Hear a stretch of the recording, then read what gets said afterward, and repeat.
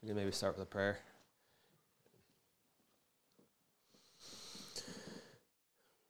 Heavenly Father, we bow before Thee tonight, thankful that we can take this time, gather together.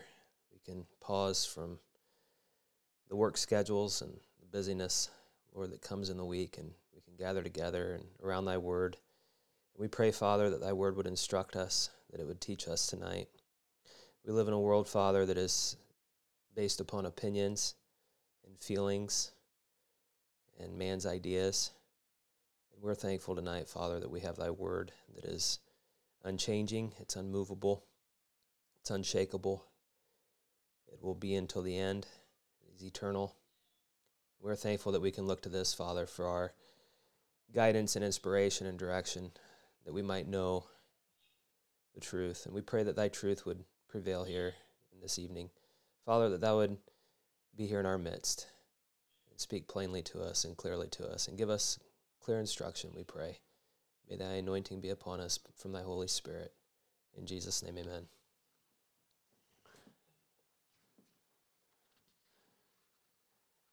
So tonight I'd like to speak just a little bit about the Holy Spirit. And I was asked not too long ago, a few weeks ago, how do I know if I have the Holy Spirit? That was a question that was asked of me. And I've been asked that question many times by many different people, wondering how do we know if the Spirit of God, if we have the Spirit of God? And I think it's a question maybe all of us have from time to time wondered. And when we look there at that first church there in Acts, we see that they were men who had a lot of power. They had power to raise the dead. They had power to heal. They had power to overcome sin. They had power to pray. They had power to fast. They had power to effectively evangelize. They had power to obey the teachings of Christ. They had power to live like Christ. They had power to respond like Christ. They had power to die like Christ. They had power to cast out devils. They had power to preach. They had power to speak in other tongues. They had power to do miracles. And they had power to live separate, distinct lives from the world. And we know that all of this power that we see there, we know the source of all that power was from the Holy Spirit. That was where that power came from. And we read there in 1 Corinthians 3:16, kind of one of the texts that I'd like to consider tonight. 1 Corinthians 3:16. Know ye not that ye are the temple of God, and that the Spirit of God dwelleth in you? Now, of course, that verse only applies to those that actually have the Spirit of God dwelling in them. Otherwise, that verse doesn't necessarily apply. But that's what we're trying to figure out tonight. How do we know if we have the Holy Spirit in us? And I think that a lot of people, when addressing this question, they rely on their feelings. They rely on what their heart is telling them. And they listen to their heart and they listen to their feelings. They listen to their emotions on how they're feeling. And so because they feel that they have Him, they find some measure of confidence in that. But tonight, I would like to look to the Word just for some solid direction, because I believe it's a question that we can answer objectively, and we don't have to go by what our heart is telling us. We don't have to go by what we're feeling. We can actually know based upon the direction that the Word gives us. So that's what I'm really interested in tonight. Maybe as a side note, one of you brothers just mentioned to me, and I appreciated the thought, but just as a side note, when we refer to the Holy Spirit, let's be really careful not to refer to the Holy Spirit as it.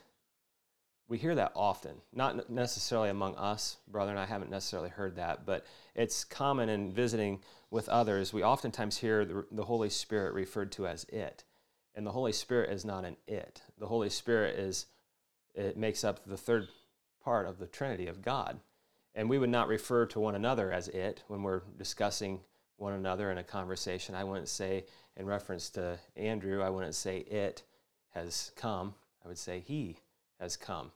I think in how we refer to the Holy Spirit, I think it maybe reveals a lack of understanding, or a lack of, maybe unintentionally, maybe even a lack of reverence towards him. So that's just a little side note, just maybe something to consider that we would be careful with.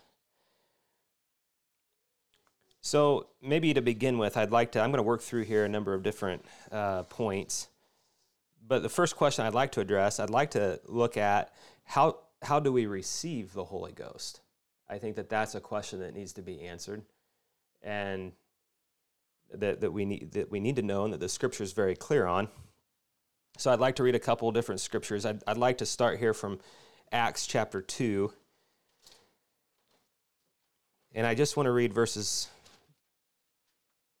37 and 38. This isn't in any necessarily particular order. I maybe should start in a different place, but I'll start here with Acts chapter 2, verse 37, 38. It says, after Peter had finished preaching that Pentecost sermon, the Jews, it says here, were pricked in their heart and said unto Peter and to the rest of the apostles, men and brethren, what shall we do?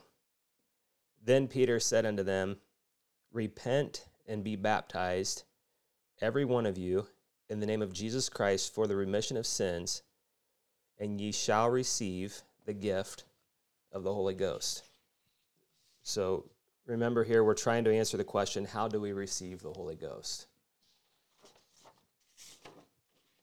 In Acts chapter 5, verse 32, it says, and we are his witnesses of these things, and so is also the Holy Ghost, whom God hath given to them that obey him.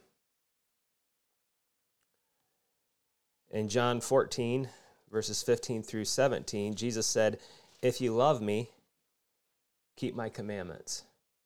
And I will pray the Father, and he shall give you another comforter, that he may abide with you forever, even the Spirit of truth, whom the world cannot receive, because it seeth him not, neither knoweth him.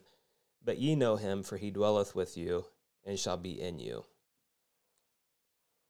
In Luke chapter 11, verse 13, if ye then, being evil, know how to give good gifts unto your children, how much more shall your heavenly Father give the Holy Spirit to them that ask him?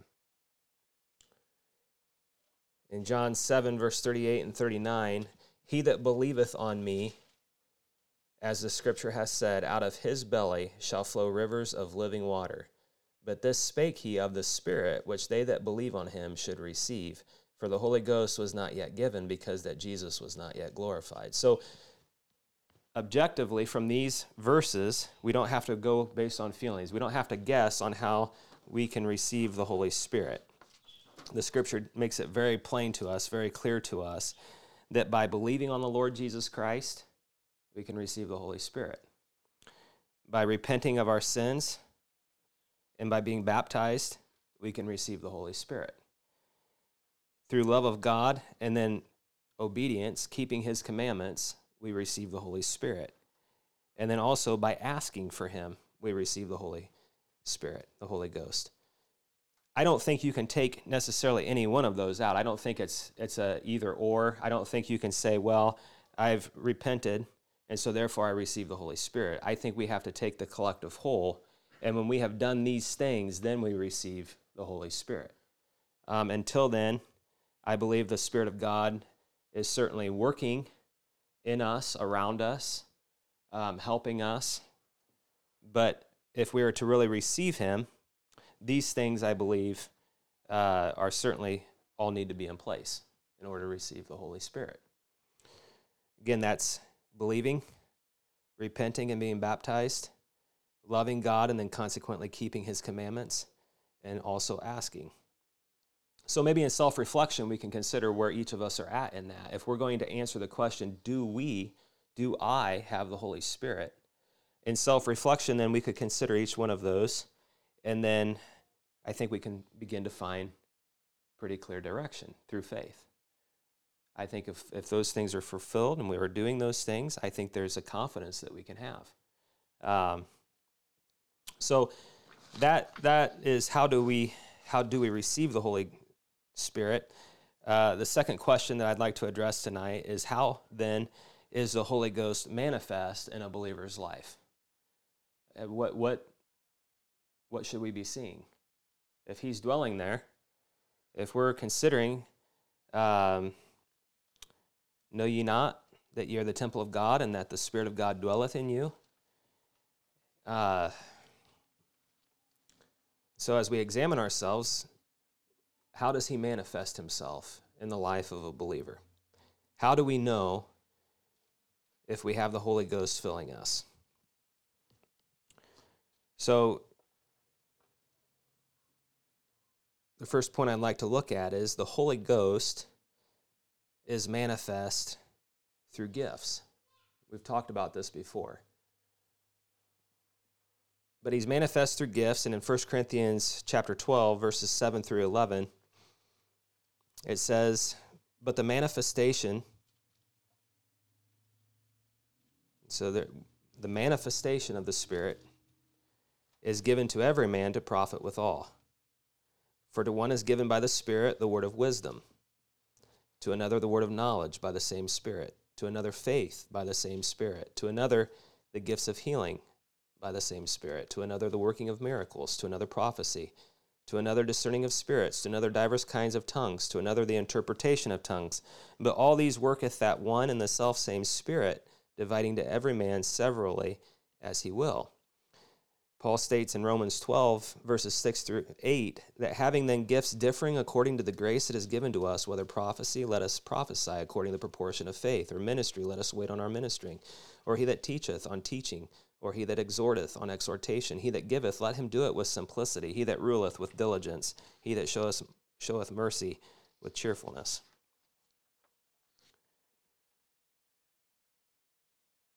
So again, we don't have to be based on our feelings here. We don't need to answer these questions based on what our heart is telling us. We can, again, simply self-examine our lives in the quietness of our closet, so to speak.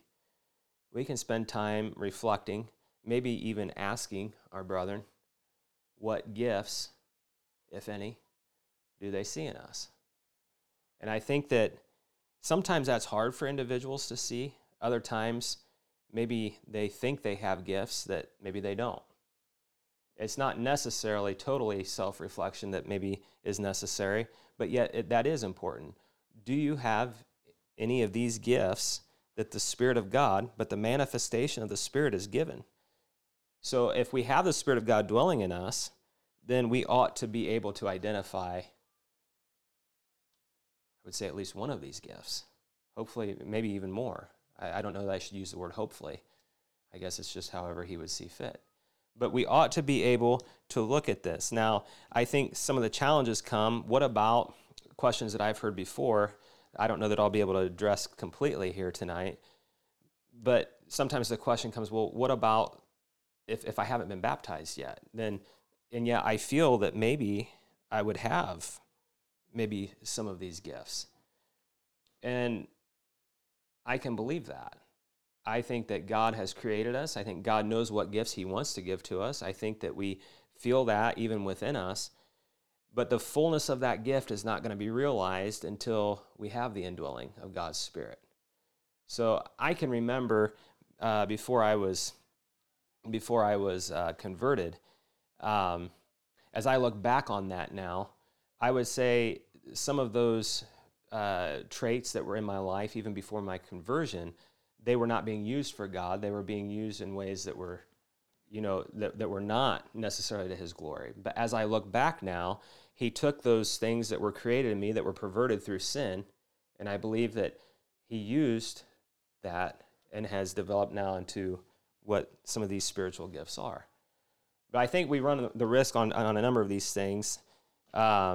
Sometimes we view it, there's maybe a false sense of humility sometimes that it's difficult for us to recognize or admit or confess that I do believe God has given me this gift. We feel like that might be pride. It could be pride. But I do think that it's important that we recognize, do we have any of these gifts? If we're going to answer that question, do I have the Holy Spirit filling me? Then if you do, you will notice that you do have some gifts, and you need to acknowledge that. You need to, not based on anything that you've done, but simply because he is dwelling in you. Does that make sense? Is that clear enough? Again, I'm looking to give us some objective biblical thought here that we can actually build from and know, not just guess. So if you don't recognize any gifts in you, then we might have to consider the possibility that maybe not. We have to address that then as well. Another way that the Holy Ghost manifests himself in a believer's life is through fruit. In Galatians 5:22 through 23, it speaks of the fruit of the Spirit being love, joy, peace, long-suffering, gentleness, goodness, faith, meekness, and temperance.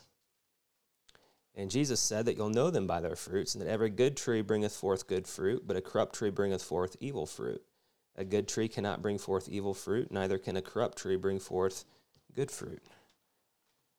And so, as we look at that, here is another objective way in which we can identify, is the Spirit of God actually living in me?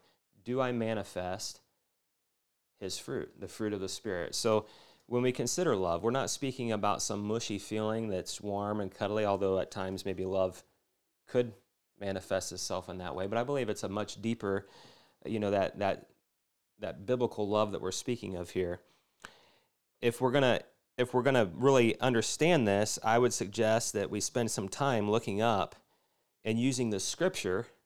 I don't know that Webster's dictionary is going to quite cut it completely. I think it's a help. We can look at Webster's dictionary, we can look in the Strong Concordance, and we can look up each one of these words.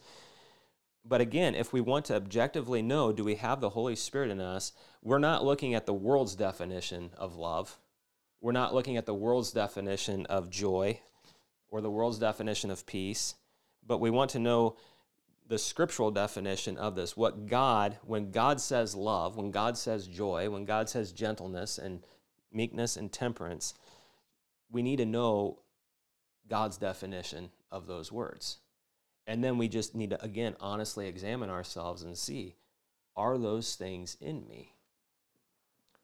Do I have love, the fruit of the Spirit, joy, peace? Do I have those things? And sometimes it's helpful if we would just go to the Word and we would look up examples of men who were exhibiting love.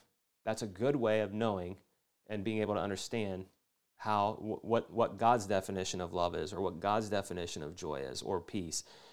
Look there in the Scriptures. We're not going to necessarily get into that tonight, but again, I just want to lay a foundation, a groundwork for us to know so that we don't have to base it on our feelings. We can actually now go home in the quietness of our closet and before God honestly examine ourselves and say, do we have this? Do we have? A while ago we talked about temperance, and we gave some definition to that, I believe, biblical definition to it. But we could go along there and do that with each one of those things. And I think probably what we'll find is that certainly if we have the Spirit of God, we will find those things in our lives, but we'll probably also find that there's room for each of those fruits to continue. I say fruits, it says fruit.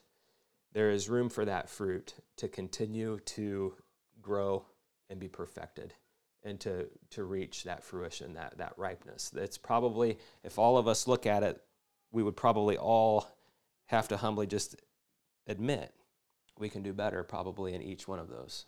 There's room for our love to grow. There's room for our gentleness to become more complete. There's room for more long-suffering. There's room for a growth of faith, an increase of faith. We could be more meek. We could be more temperate. And so I think that it's good for us to really look at that And again, to honestly examine. I think it encourages us, doesn't it, as we go through there, and if we can begin to identify that we have done these things, we have repented of our sins, we have been baptized, we have, as we went through there, we do love God, we are keeping his commandments, we are praying and asking. I trust, are we all asking for the Holy Spirit? I trust that we are. I trust that every day we're asking for him, that we would ask that God would give us his Holy Spirit to help us with all of the decisions, with all of the experiences that each day brings to us. But as we work through that, and so we see that we're doing that, we look through and we see that we do identify that God has given us certain gifts. And then we are also able to identify that there is fruit. We do see the fruit of the Spirit in our lives. It gives us a tremendous encouragement, doesn't it? And that's, I think, what so many are asking. When they come and they ask, do I have the Holy Spirit? Satan comes a lot of times and he wants to place doubt. I think that's typically why it's asked me. Typically they're doubting. Typically they're worried. Typically they wonder. They don't feel. And the devil's right there accusing, and they wonder.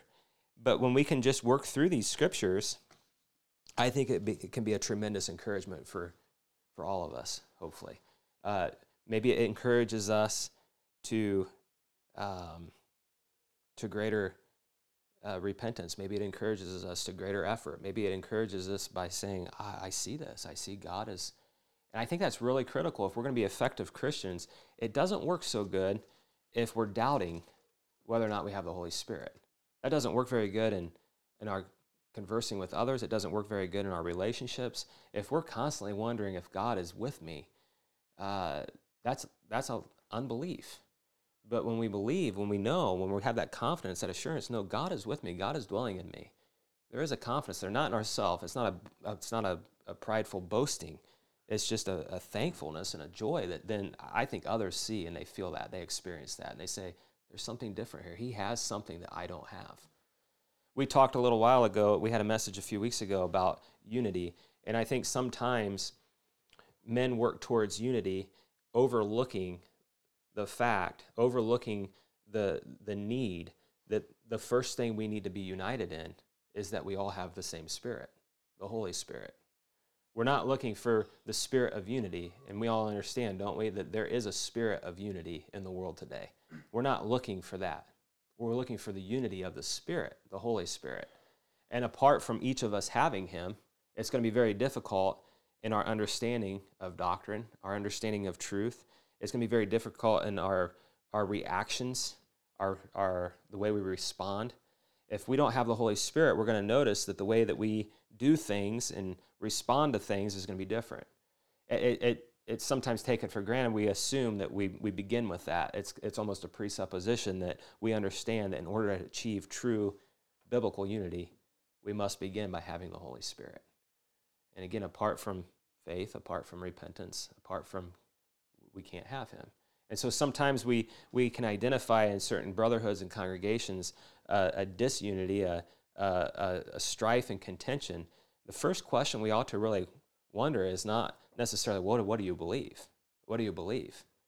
Probably the first question we ought to, the examination would be, do we have the Spirit of God? God is not disjointed, as we shared in that message several weeks ago. Okay. So we've looked now at how do we receive the Holy Ghost.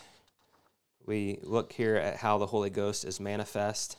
I'm not suggesting that this is all-inclusive. There's probably other things that you could come up with as well. But use the Bible for it. Use objective truth there, to not by feelings. But we've looked at how the Holy Ghost is manifest in a believer's life. Now I'd like to look at the work of the Holy Ghost in our lives. The work of the Holy Ghost in believers' lives who have gone before us. Christ said in John 16, verse 8, he says, and when he has come, speaking of the Holy Spirit, and when he has come, he will reprove the world of sin and of righteousness and of judgment. And so one of the ways that we can identify the Holy Spirit working in a brother, working in a brotherhood, working in our own lives, is by examining our interaction even with other people. As we rub shoulders with the world, are we rubbing shoulders and keeping peace, as we've said, or are we making peace? And making peace is very different than keeping peace. Keeping peace is just not saying anything that's going to ruffle anybody's feathers. It's not addressing sin. It's not challenging unrighteousness. It's just simply going along and getting along. And if that's where we're at, we should be concerned, because if we have the Spirit of God living in us, then the way we react in this world that we are in but not of is that one of the marks of the Spirit of God in an individual is that he does reprove the world of sin and of righteousness and of judgment. And so, for instance, what that looks like in the scriptures of what we see very quickly when the Spirit of God came down upon them there at Pentecost, what we see there almost immediately is a spontaneous, impromptu preaching from Peter addressing 3,000 men. And what we have to keep in mind here is that prior to this, Peter, being very confident in his own self, telling the Lord, "I'll never deny you, I'll never leave you." At the questioning of a little girl, denies his Lord exactly according to what Jesus told him he would. And so we see a man who's afraid of a little girl suddenly now in front of 3,000 men and telling them, "Ye who have by wicked hands have crucified and slain the Lord of glory." Something tremendous has happened here. Do you understand that? That here was a man that was afraid of men, even afraid of a little girl. He was afraid of conflict. He was afraid of being put into the same camp with this man who was going to be crucified. And now suddenly, in front of 3,000 men, what was the difference? He's boldly reproving them, telling them wicked hands. Well, the only difference that I can see is the clear account that the Spirit of God came upon them in the form of the tongues of fire, and that was the difference. And Christ saying that when he's come, he will reprove the world of sin, and that's what we see actually happening here now with these men who otherwise were fearful. So consider yourself as you interact in the world around you. Do men see you as peacekeepers, or are you actually being a peacemaker? A peacemaker addressing the sin, addressing the unrighteousness, addressing those things. I don't say in an obnoxious way or in a necessarily provoking way, but led by God in a fruitful way, we trust and hope. Soon after that experience, Peter was again reproving the Jews at the temple. And he says this, he says, "Ye men of Israel, why marvel ye at this?" You remember the scene there. There was this man that had, he was lame, and he asked him for money. And they said, "Silver and gold have I none, but such as I have give I thee. In the name of Jesus Christ, Nazareth, rise up and walk." And so he's saying this, "Ye men of Israel, why marvel ye at this? Or why look ye so earnestly on us, as though by our own power or holiness we had made this man to walk? The God of Abraham and of Isaac and of Jacob, the God of our fathers, hath glorified his Son Jesus, whom ye delivered up, and denied him in the presence of Pilate when he was determined to let him go. But ye denied the Holy One and the just." Now just, again, think of this reproving that's happening here. And just again consider that not too long ago, he was denying his Lord in front of a little girl. This is in a much more intense situation here. And the words that he's using, I would say, are not warm and fuzzy, like just pat you on the back. He's just simply calling him out. You denied him. You denied the Holy One and the just, and desired a murderer to be granted unto you, and killed the Prince of Life, whom God hath raised from the dead, whereof we are witnesses. And his name, through faith in his name, hath made this man strong, whom ye see and know. Yea, the faith which is by him hath given him this perfect soundness in the presence of you all. And now, brethren, I want that through ignorance ye did it, as did also your rulers." That's evidence of God's Spirit working there. So again, I'm calling us to reflect upon our own individual lives. And the question that we might be asking ourselves, or maybe should be asking ourselves at this point, in our examination of whether or not the Spirit of God dwells in us is, what is our interaction at work with others? What is our interaction in the relationships that are around us? Are we afraid of men, or do we fear God? Are we able to speak truth to them? Do we find opportunities? Do we pray for opportunities? And are we bringing truth to them? There's a number of other examples. This isn't necessarily popular in our day and time, but I believe that, again, if we want to know, if we want to answer the question, is God's Holy Spirit filling me? Then we need to compare it with the Word. So almost immediately after this, Peter and John, were taken before the religious leaders and questioned, to which Peter, it says here, filled with the Holy Ghost. So I think that's significant. I think we need to pay attention to that. We know that they were filled with the Holy Ghost, and this is what it looked like there at Pentecost. Now we read here again, he's filled with the Holy Ghost, and this is what we're seeing. Now, if we're filled with the Holy Ghost, can we draw any other conclusion that we ought to be seeing similar situations? We ought to be finding ourselves in similar responses and relationships around us and dealing with this. Does that make sense? That help us to see where we might be? But it says here, filled with the Holy Ghost, said unto them, Ye rulers of the people and elders of Israel, if we this day be examined of the good deed done to the impotent man, by what means he is made whole, be it known unto you all and to all the people of Israel, that by the name of Jesus Christ of Nazareth, whom ye crucified. You think about that. That was incredibly abrasive. That was incredibly contentious. That was incredibly confrontational. You crucified him. It's not your brothers didn't do it, your fathers didn't do it, you crucified him. Whom you crucified, whom God raised from the dead, even by him doth this man stand before you whole. This is the stone which was set at naught of you builders, which has become the head of the corner. Neither is there salvation in any other, for there is none other name under heaven given among men whereby we must be saved. Now when they saw the boldness of Peter and John, and perceived that they were unlearned and ignorant men, they marveled, and they took knowledge of them that they had been with Jesus. And beholding the man which was healed standing with them, they could say nothing against it. But when they had commanded them to go aside out of the council, they conferred among themselves, saying, What shall we do to these men?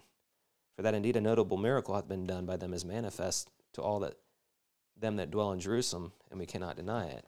But that it spread no further among the people, let us straightly threaten them, that they speak henceforth to no man in this name.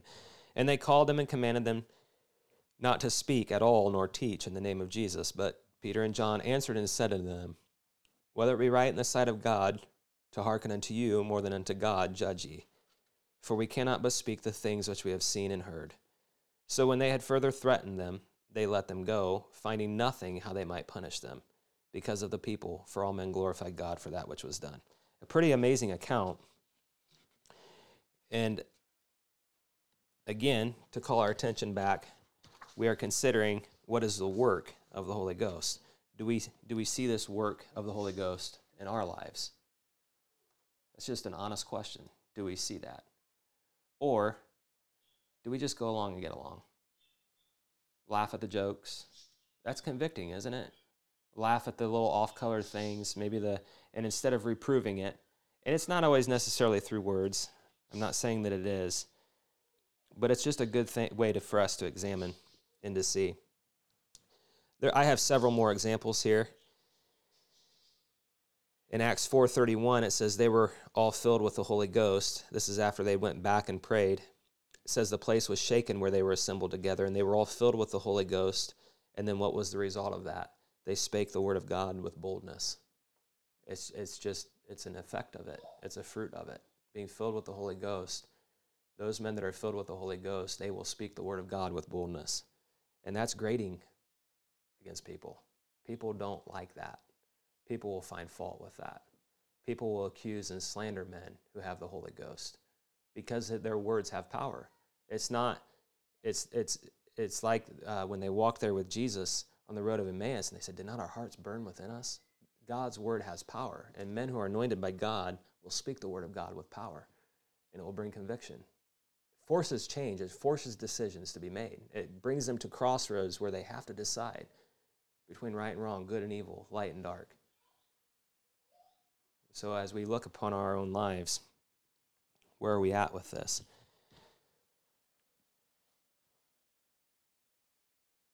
Stephen was a man that was full of faith and power, and it says there that he did great wonders and miracles among the people, I believe. But then they took him up, and here again is another example where we see again the Holy Ghost through Stephen reproving the world again of sin and of righteousness and of judgment, just as God, as Jesus said, would happen. In Acts 7:55, it tells us, but he being full of the Holy Ghost. But he being full of the Holy Ghost. Are you full of the Holy Ghost? Am I full of the Holy Ghost? Are we full of the Holy Ghost? Well, this is what he said, being full of the Holy Ghost. He says, ye stiff-necked and uncircumcised in heart and ears, ye do always resist the Holy Ghost. As your fathers did, so do ye. Which of the prophets have not your fathers persecuted?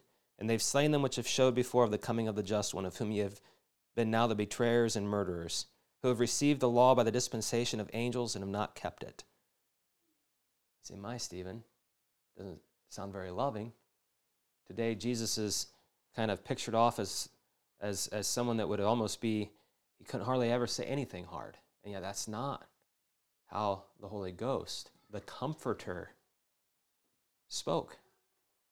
Testifies he was being full of the Holy Ghost. He said some extremely uncomfortable things here to these men. Very extremely uncomfortable things. And I think Stephen full well knew the audience that he was talking to there and knew that he was in the hands of angry men that could very easily take his life. But being compelled by God's Spirit, he wasn't afraid of them. He feared God. That's challenging, isn't it? I mean, when we really consider that, isn't that challenging when we consider? There's another account when Peter meets Simon the sorcerer, and he thought that the gift of God could be purchased with money when he saw them laying on hands, and he saw these men receiving the Holy Ghost through the laying on of hands, and he said, here's some money so that I might receive that gift. And Peter, what did he do? He rebuked him. He obviously had the Holy Spirit in him, and that he was laying hands, and they were receiving the Holy Spirit through the laying on of his hands. So again, we see another example. Elymas, the sorcerer, for so is his name by interpretation, withstood them, seeking to turn away the deputy from the faith. Then Saul, who is also called Paul, what does it say here again? Filled with the Holy Ghost, set his eyes on him and said, he didn't say, oh, you sweet little child, you, let me inform you. He says, O full of all subtlety and all mischief, thou child of the devil, thou enemy of all righteousness, wilt thou not cease to pervert the right ways of the Lord? And now behold, the hand of the Lord is upon thee, and thou shalt be blind, not seeing the sun for a season. And immediately there fell on him a mist and a darkness, and he went about seeking some to lead him by the hand. That's in Acts 13, verses 8 through 11. But remember now, we're wondering, does the Holy Spirit of God fill me? And so we have to ask ourselves the question, do you fear man? Do I fear man? And if God's Spirit is in us, we have clear examples of what that ought to be looking like.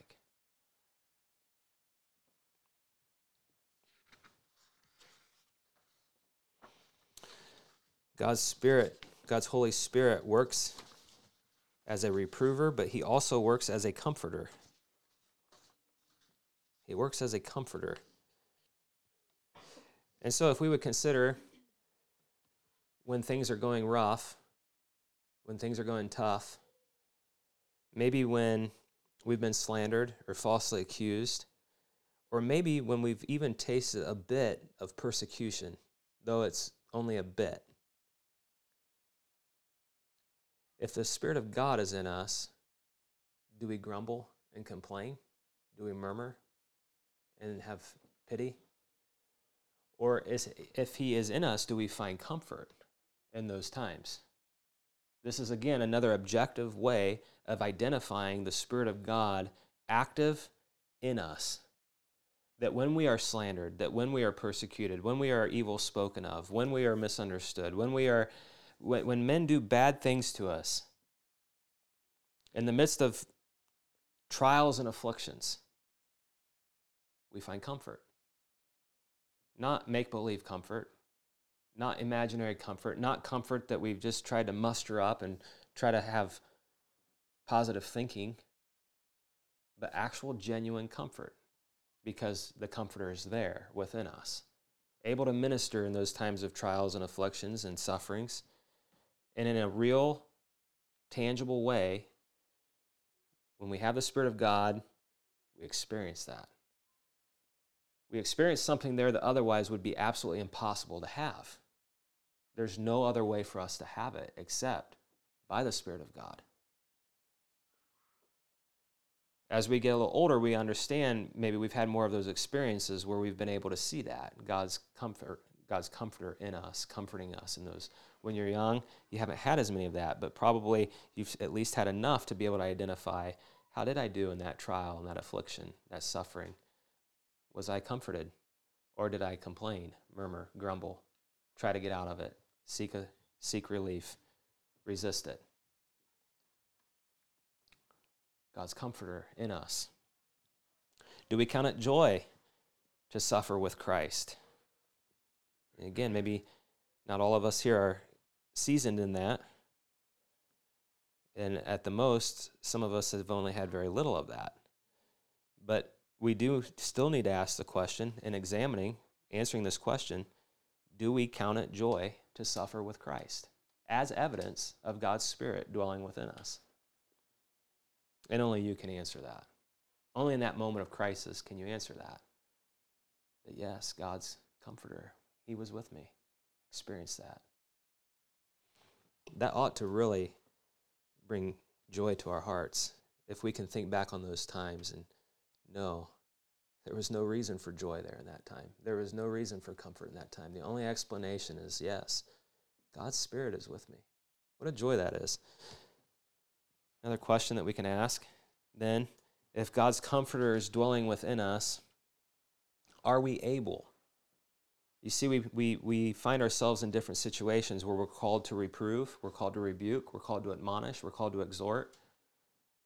But there are also times when it's not only appropriate but necessary for us to minister comfort to those who are hurting. Broken relationships, disappointments, failures, afflictions, loss. Those are all real life experiences that we ourselves go through, and then we walk with others that go through those times of hurt and suffering and pain and difficulty. And God's Spirit dwelling in us, of ourselves, we're kind of like Job's friends, miserable comforters. But when God's Spirit dwells within us, we ought to be able to minister in very real, significant ways that carries their burdens, where we carry one another's burdens, where we understand, and we can minister in a very effective way. Do we minister healing to those who are sick? These are questions. And I understand that those that have the gifts of those will find themselves in those positions more. Those that have the gift of prophecy will probably find themselves in those positions of reproving and exhorting and admonishing more often. Those that have the gift of ministering may find themselves dealing with those who are hurting and those who are sick. We're called in different capacities, kind of like that. If I can go back to that orchestra illustration again, all playing the same music, possibly with a different instrument, with a different gift, and yet called to play the music perfectly, called to play it together, called to give a beautiful sound, called to come together in unity. But apart from the Spirit of God, it's not possible. So I think that by these scriptures, I'm not saying that that's all inclusive, but I think if we just again, quickly recap, we can look at how the Scripture tells us how to receive the Holy Spirit. The Scripture tells us how the Spirit is manifest. The Scripture tells us how the Spirit of God works in our lives. And so that now we don't have to go by a feeling or guess. Now all that's necessary is, in fulfillment of 1 Corinthians 3:16, we can go now in the quiet of our closets, maybe in fellowship with one another. We can now, know ye not that ye are the temple of God, and that the Spirit of God dwelleth in you? If any man defile the temple of God, him shall God destroy. For the temple of God is holy, which temple ye are. And this is what I think we can conclude with. Examine yourselves. Just examine yourselves now, based on the Word of God. Just on the Word of God. Examine yourselves, whether ye be in the faith. Prove your own selves. Know ye not your own selves, how that Jesus Christ is in you, except ye be reprobates. And as Paul said, I trust that ye are not reprobates. Trust that we can go and we can consider. Honestly. Maybe if we don't, what do we do? Well, the Scripture tells us right here. We have it all outlined right here in front of us what we ought to do if we don't have Him. If we do have Him. If we don't. It's all right here, packaged up. And by His calling now, I hope that we can all have that desire. You know, what can we do without Him? What can we do without Him? What effect can our words have? What effect can our lives have without Him? We must have Him. Our life depends upon having Him. Any of you have any questions? Any thoughts maybe to add to it?